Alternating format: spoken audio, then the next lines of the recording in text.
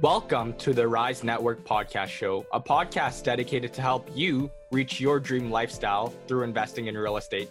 We're going to be sitting down with new, intermediate, and experienced investors to talk all about real estate and how it has changed their lives.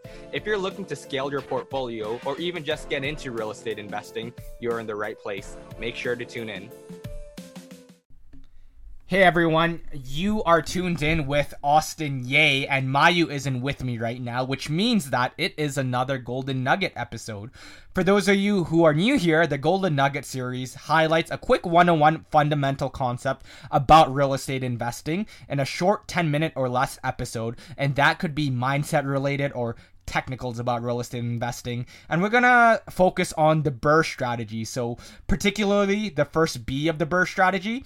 For those of you who are new to real estate investing or started listening to our podcast recently, you're definitely going to hear a lot of what we talk about revolving around the BRRRR, which is an acronym. It stands for buy, renovate, rent, refinance, and repeat. So I am a huge proponent of this. I know Mai's a huge proponent of this, and a lot of our guests have scaled the portfolio quite aggressively by utilizing the BRRRR strategy.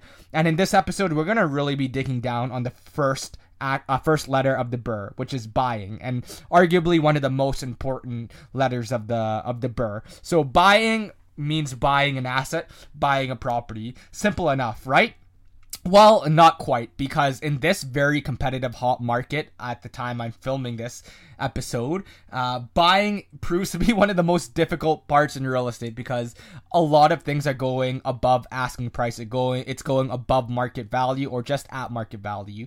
And in order to execute the BRRRR strategy, you need to make sure that you buy right. And buying right, I like to talk about it into two things. The first thing is that you want to buy under market value, or the second thing is that you want to buy at market value, but give some room for renovations. So let's talk about the first scenario, which is buying under market value.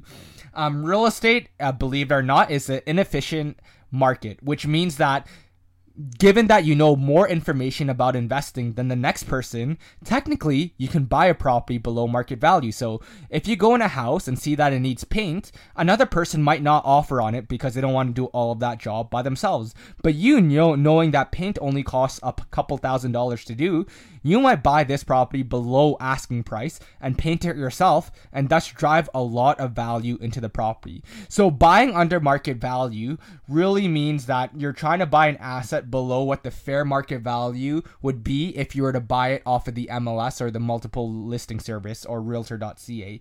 How I go about buying under market value is a couple of ways. One of the most popular ways is connecting with wholesalers. Wholesalers are people who transact properties privately, so they buy a property and then reassign it to another buyer for a small fee. A lot of these properties end up being off the market, so not on the MLS, and you can find discounted properties through wholesalers.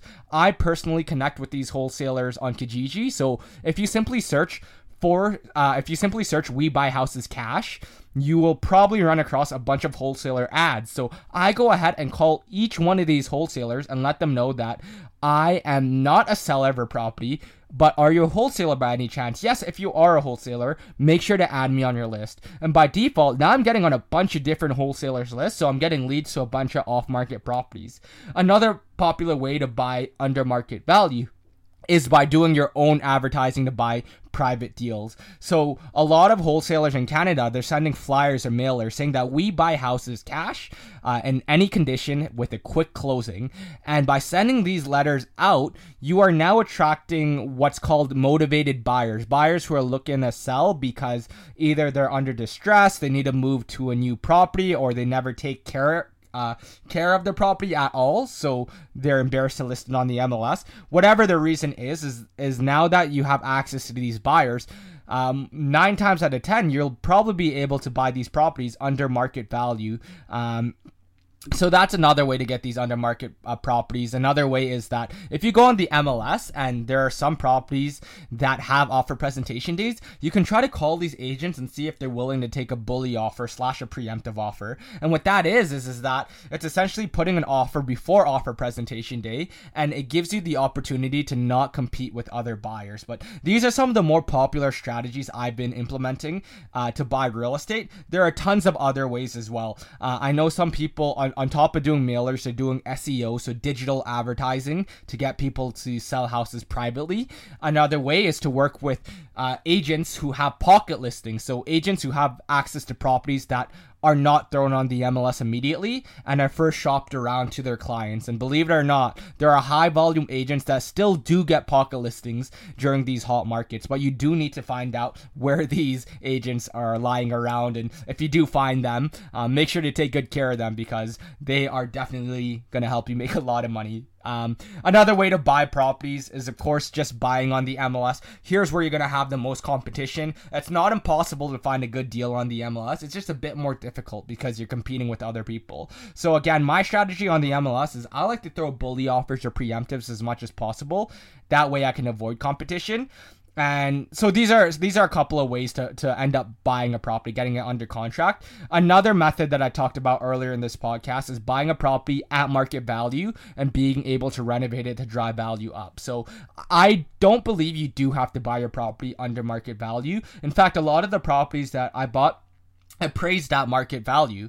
But the beautiful thing about the property is that now I can renovate it and increase the market value of the property. So I like to see properties that are typically cosmetic in nature, that require cosmetic renovations, like your paint, floor, and kitchen, so on and so forth.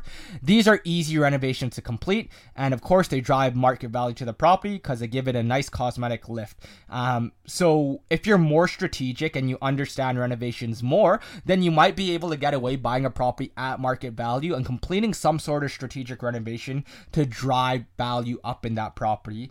However, if you do buy at market value, make sure that you do have a game plan or strategy to drive value to the property, because that's what the BRRRR is all about: buying a property, renovating it, renting it out, refinancing, and repeating. So if you just buy a property at market value where there's no room to add lift because no renovations can be done to it, then really you're not doing the BRRRR strategy. You're just doing a long-term buy and hold, and you can't refinance any of your money out, not until the market appreciates. So this covers the first episode of the buy. I know I talked about the renovation part really briefly, but make sure to tune into the next episode, because Mayu's really going to be digging down into what it means to strategically renovate a property and drive the most value to it. So it concludes the episode of the Golden Nugget series, where we're going to be covering the BRRRR strategy. That was the first B, the buy. You want to listen to the other episodes to get the renovate, rent, refinance, and repeat part. Hope you guys enjoyed it. Remember to like, subscribe, share this podcast, comment, just show your support and love to this podcast. It really gets us going to pump out more episodes and help the community as much as possible. And until next time, guys, as always, invest smarter and live better.